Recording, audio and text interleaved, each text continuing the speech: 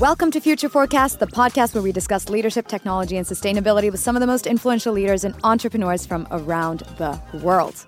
We explore their insights into some of the most exciting trends and topics of our time, and we learn from their personal experiences. I'm your host, Isabel Ringnas, and today we'll be talking about leadership in the new digital age, standing out as a company in an information-saturated world, and the value of human touch in a world of automation.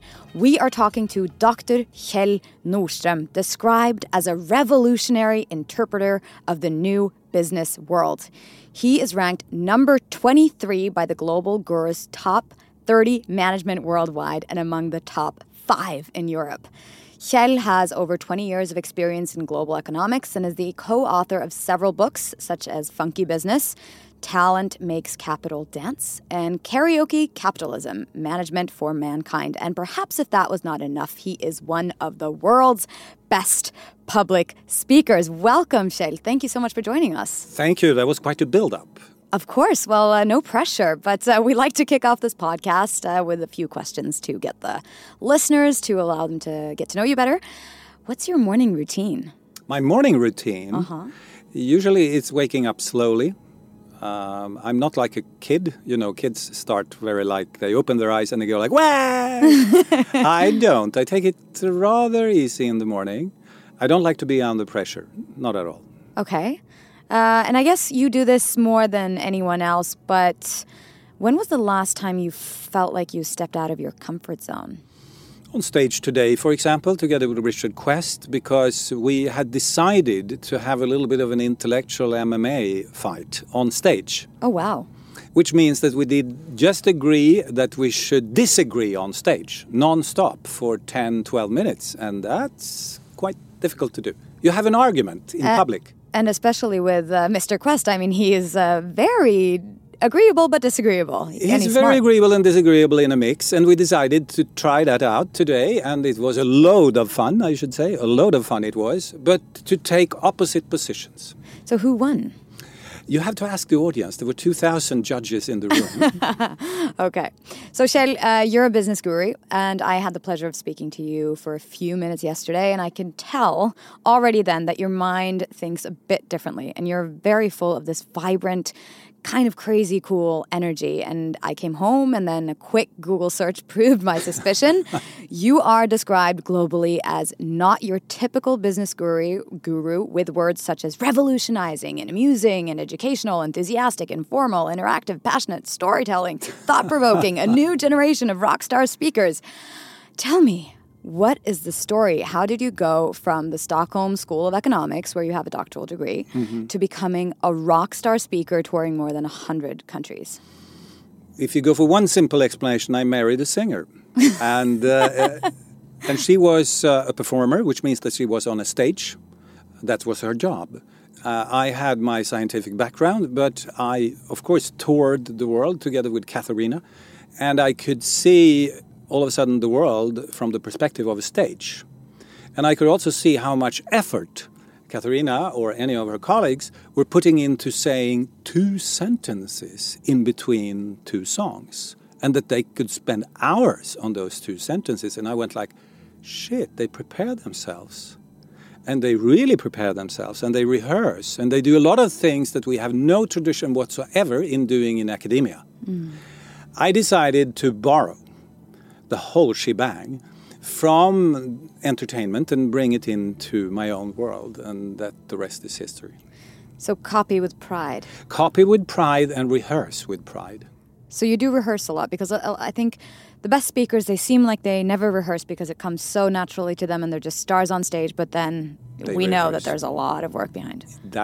And then you know that there is, per definition, a lot of work behind. Otherwise, it comes over as a little bit staccato and a little bit, let me see now, and from the top, you know. And if there is a flow, usually it's rehearsed. So, I mean, when you do a new talk, how many times have you typically rehearsed that? Between 3 to 10, depending on how long the talk is and how new it is for myself. So if I have written something that is completely new, then it's usually more like 10 times. If it's something that is a derivative or similar to something I've done before, then it's probably enough with 3 or 4 times.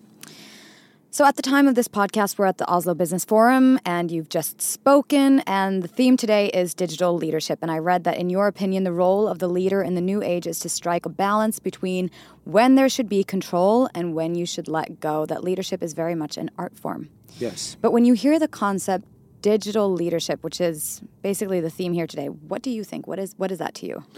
It is, to me, the fact that we can be more human than ever in our time, interestingly enough, because the machines will take over a number of rather boring assignments that we have been surrounded by for ages. And all of a sudden, we stand there in the middle, naked and human. Mm-hmm. And now, and for the foreseeable future, I think we can be more human than ever. And that's the good news with robotization and digitization, that the machines will work side by side with us and take over some of the stuff that you and I would, and most human beings, by the way, would find tedious, ridiculous, not very motivating or inspiring. This the machines can and will do for us. And they're already doing it. But give it 4 or 5 years and any architect, any lawyer will work side by side with a machine. Just like an airline pilot today. Because the airline pilots of SAS or any other company, they work side by side with the machines. But they are there to monitor the machines, of course. So that's interesting. So digital leadership is actually just being a more human leader or getting out the more human parts of your employees? Remarkably enough, it seems like it works the other way around. The more machines we bring in, the more human we can be. So in a world of information overload and so many brands and so many companies and basically so many friends and people and family and everything that wants to catch our attention all the time, how does a company differentiate themselves and catch the eye, or our eyes basically? And can a company engage everyone, or does a company need to just engage kind of a niche or choose their niche and do it really, really well in order to succeed in this age of information overload? Probably we will in business see an era where we go more tribal. And that's from anthropology, basically, the concept of being tribal. And a tribe shares something at a rather fundamental level. It could be a value system or an idea, or you have something in common that is greater than what you actually do on a daily basis. Hells Angels is a tribe. It happens to be an evil tribe, but it's anyway a tribe. And they systematically hire people for attitude. That's the key thing. When they want to bring someone on board, it's their attitude. It's not the skills, it's not the training they have, it's not whether they have been members of Bandidos before. That's not really relevant. It's the attitude that stands center stage. Companies will do more of this. We will go tribal. And once we go tribal, that also means that you communicate to people that share the same kind of values. You go tribal in both directions, so to say. And values. I mean, values, human values, the value that we all have on like the human compassion and all these things that are very innately human, which values are in many ways, right? Yes, they are. But then everything is now focused on technology and digitization and automation and robotization. And it seems like a lot of businesses are actively striving to basically become less human, more robotic. Yes, without maybe knowing it. Without maybe knowing it, but it looks like that from the outside. At a quick glance, you go like, wow, the machines are taking over. You're checking in with the machine here at Gardermoen, because you usually are, I guess. Yeah, you too? Yes. Yeah. It's faster, right? Yeah, it's faster and it's more smooth. You prefer the machine. And I prefer the machine today. 7 o'clock in the morning, I don't need to have a talk with someone that is under pressure and stand in a line. I prefer the machine. And the machine will do a good job for me. So happily I have accepted the machines. This does not mean that the leadership of SAS, the airline company, will be less human, because the residual work, what is left for the human beings, as I said earlier, will be more human than ever. The complex assignments will be there for human beings. Take a bank. You can do most of the banking services today using a computer or a smartphone. Of course you can. But if you go into divorce, or if you marry, or if you are going to buy your first house, then you need to see a person. Most of us need to do that, to sort out the complexities, the legal issues, and what have you. And now, It's not a friendly machine that can do it for us, because why not? Because it's not a standardized assignment. This requires what we in science call general intelligence. What the machines can do is called specific intelligence, playing chess, specific intelligence. Analyzing an X-ray of your lungs, specific intelligence. But then there are, in every area, general intelligence like, should we take an X-ray of the lungs or of the brain? That's general intelligence based on a diagnosis, and you can see the rest. I can, but there is a lot of talk of us reaching general intelligence also in the area of artificial intelligence, not just being narrow, but also general, going into the superintelligence and the singularity and all of that. How do you feel about that? I mean, if business leaders talk to you about that, do you kind of say, well, that's a long time, don't think about it, or? I'm not so worried about it for two reasons. Number one, machines can't be fun. And number two, machines can't be wrong. They can't do things wrong. And since they can't do things wrong, they can't be fun. These two are connected. Because if you look at a clown or if you look at things that are fun, it's usually something that goes wrong. And then it becomes all of a sudden fun. That's basically comedy. That's the principle of comedy. But the third component in this is that things that go wrong, or the possibility that things can go wrong, is also the mother of all invention. You cannot create, you cannot innovate without the option of things going completely wrong. And I really mean completely wrong. You know, the place explodes or people are even killed in certain cases. But at least you took a step for humanity forward. Might it be with a new pharmaceutical or exploring space or what have you? But we have to accept that it can, and in many cases will go wrong.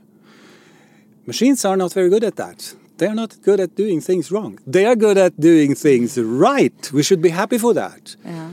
Because we can leave to them to do the things that are within the frame of right. But the moment when it comes to creation, art, poetry, music, the unexpected, fun, then it's us.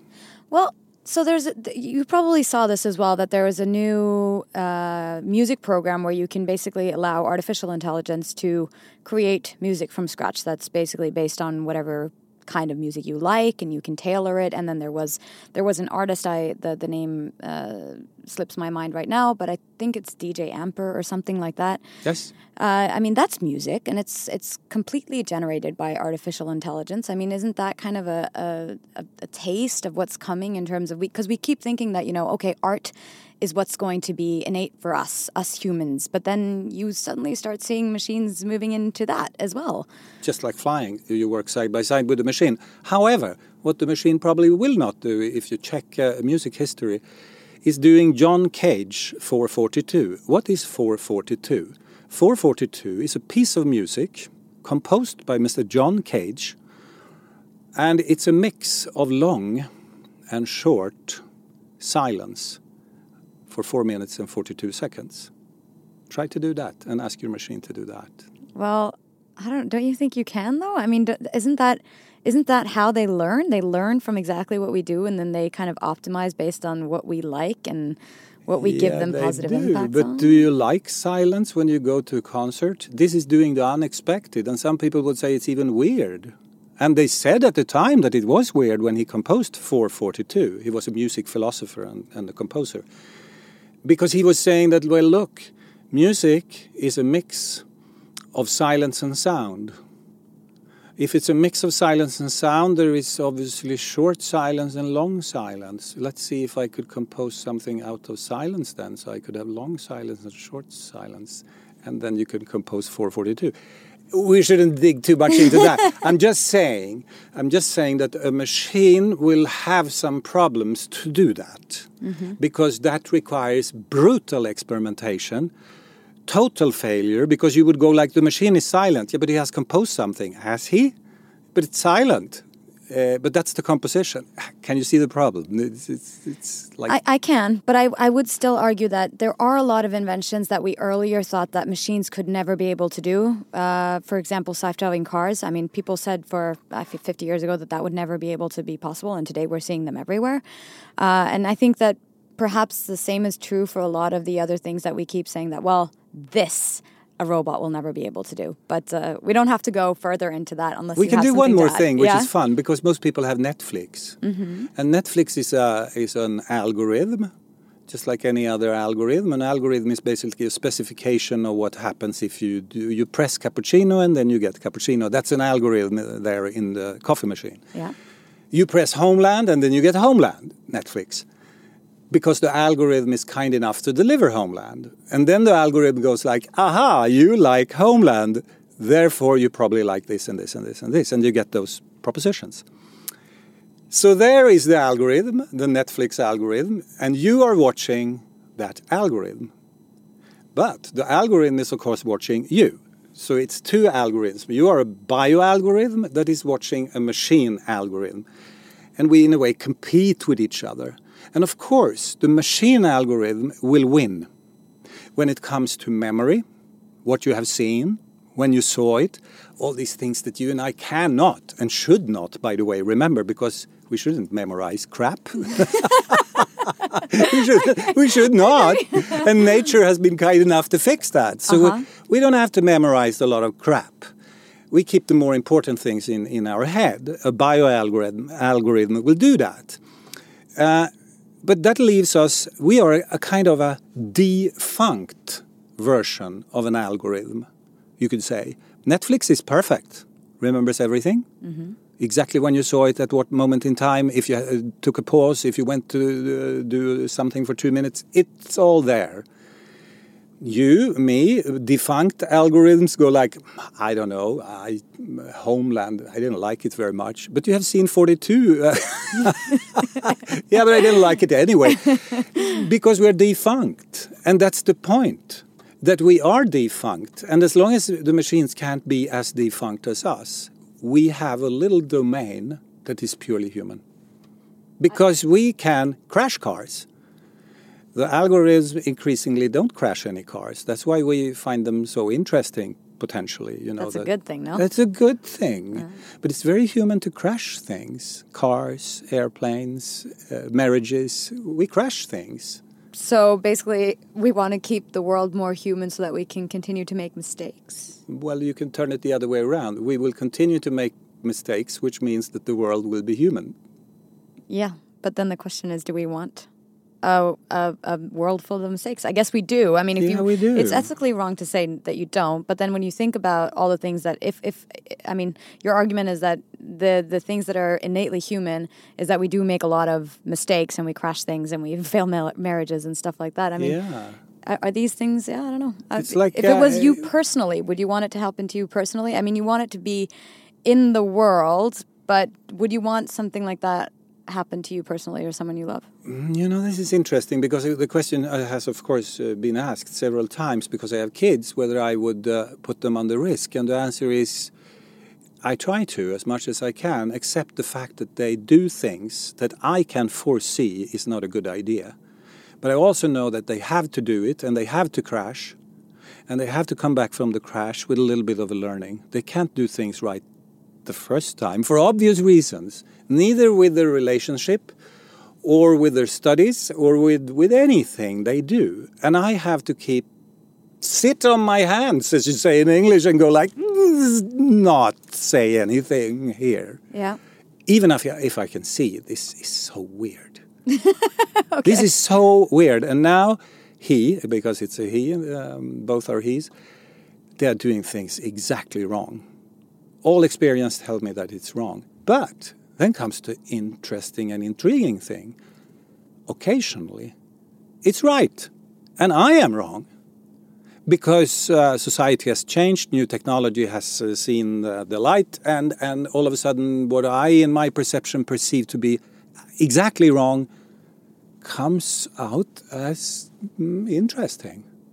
Interesting. So that's the weird, many of the great inventions like penicillin antibiotics, you remember from when you studied? By chance. A fuck-up in a laboratory in England. A drop at a place where it shouldn't be, and all of a sudden that mistake, total human mistake, transpires to be the greatest pharmaceutical innovation ever. Because antibiotics is the biggest one. Absolutely. But then, came out of a mistake. Yeah, absolutely. But then also you see, these, for example, algorithms and artificial intelligence and stuff are suddenly able to see patterns and test things that we were never able to before, and then again be able to kind of solve things in completely new ways that turn out to be more efficient than what we've been doing for centuries. I love them and I like them. The algorithms are kind of, wouldn't call them friends, because I'm not sure that you can be friend with an algorithm. Well, not yet. Maybe not yet, but maybe later. Yeah. You get those sex dolls or something like that. But I'm not sure that, you can probably do certain things with these dolls. But then there is at least, there is a few components left for us human beings. I don't think we should worry too much about it, because we are, technology means we are firstly a playing type of animal. We play. We've always played. And number two, we have always played with things, a stone to open a nut. We have tried to leverage our capabilities. I'm not so strong, but with a stone I will be stronger. Then I can crush this nut or what have you. And then we have improved and improved and improved and improved. I can't communicate, I can't yell and scream, you can't hear me for more than 100 meters, I will fix this, I'll do a little thing here called a telephone or whatever. And now I have leveraged my ability to talk to people. Twitter, look at Twitter. Donald Trump has understood the political power of a device where you can talk directly to people. You don't have to talk to CNN or Financial Times. You can tell them basically to fuck, shut up, get out of here. And then he twitters directly to 68 million followers. Yes. Well, you could argue if that's a good thing or a bad thing. Well, that's another story. It could be a great human mistake. Yeah. Could be. Yeah. Too early to say. Maybe we'll know in 2 or 3 or 4 years. I don't know. But he's doing it, and it could be a mistake. It would be interesting to see how it would turn out if we could simulate a world in which an algorithm was president or ran government. Or an algorithm would be a member of the board of directors of a company. Oh, I think we'll definitely see that pretty soon. It's not as kind of risky, but I mean, obviously you could probably simulate these things before. Well, you can create companies without people, DAOs. They are called DAOs, Distributed Autonomous Organization. And a distributed autonomous organization is 3 Tesla cars that go to Gardermoen at 7 o'clock this morning to pick some people up alone, self-driving. And then they pick some people up, drive them to the center of Oslo. Then they go and find some electricity and pay for the electricity. Then they go back to Gardermoen and then they operate here. And it's basically a company without any human beings that is just there to do what they are expected to do within a certain frame. Because those cars will not start to grow flowers or something like that, probably. No. No, probably not. Not yet. Not yet. Not but they yet, will at do least. what they are expected to do. Go to Gardermoen, pick some people up, buy some electricity, send the money to you and me because we own them. Because they're not self-owning yet. You and I will own them. Just like we own an animal. Okay, yeah, so I could definitely discuss this forever, but I need to Yes. go back to the script. I have a few questions that I actually have prepared and I want to ask you, but Yes. but you are almost a philosopher as well. So I want to quote an interview with you that I read. You said that what companies sell and what their customers buy are two different things. Therefore, every once in a while, it is wise to place yourself in the shoes of your customers and ask the question, what are they really buying? The answer, 99 times out of 100, is not what you think that you are selling. And I fully agree with what you're saying because I drink Red Bull. Not because I think that they will make me fly or give me wings. I drink it because it gives me this extra psychological boost and basically it's just sugar water. Can you tell me what this means and why this is so important for companies, especially going into the future, differentiating themselves also in terms of values and selling this purpose? Well, let's see if I can answer this properly. Number one, the reason for why we end up in this situation that what we sell and what people buy is two different things, is because we lie non-stop. Human beings lie. Machines don't lie, but human beings lie. And we lie to ourselves, and we lie to the rest of the world, and we do that non-stop. Per definition, we do that non-stop. Because we don't know, in many cases, why we do the thing that we do. There are many, many experiments conducted on this. There are some really kinky ones at Harvard where they were looking into, when nylon stockings and things like that, because men buy that as a gift for their wives. The wives buy it for one reason, the men buy it for another reason, and the supplier think that they supply it for a completely different third reason. It's a complete mess. And people lie because why? Because it has a little bit to do with sex there somewhere, that it could be sexy or it's perceived to be sexy, and then you start lying.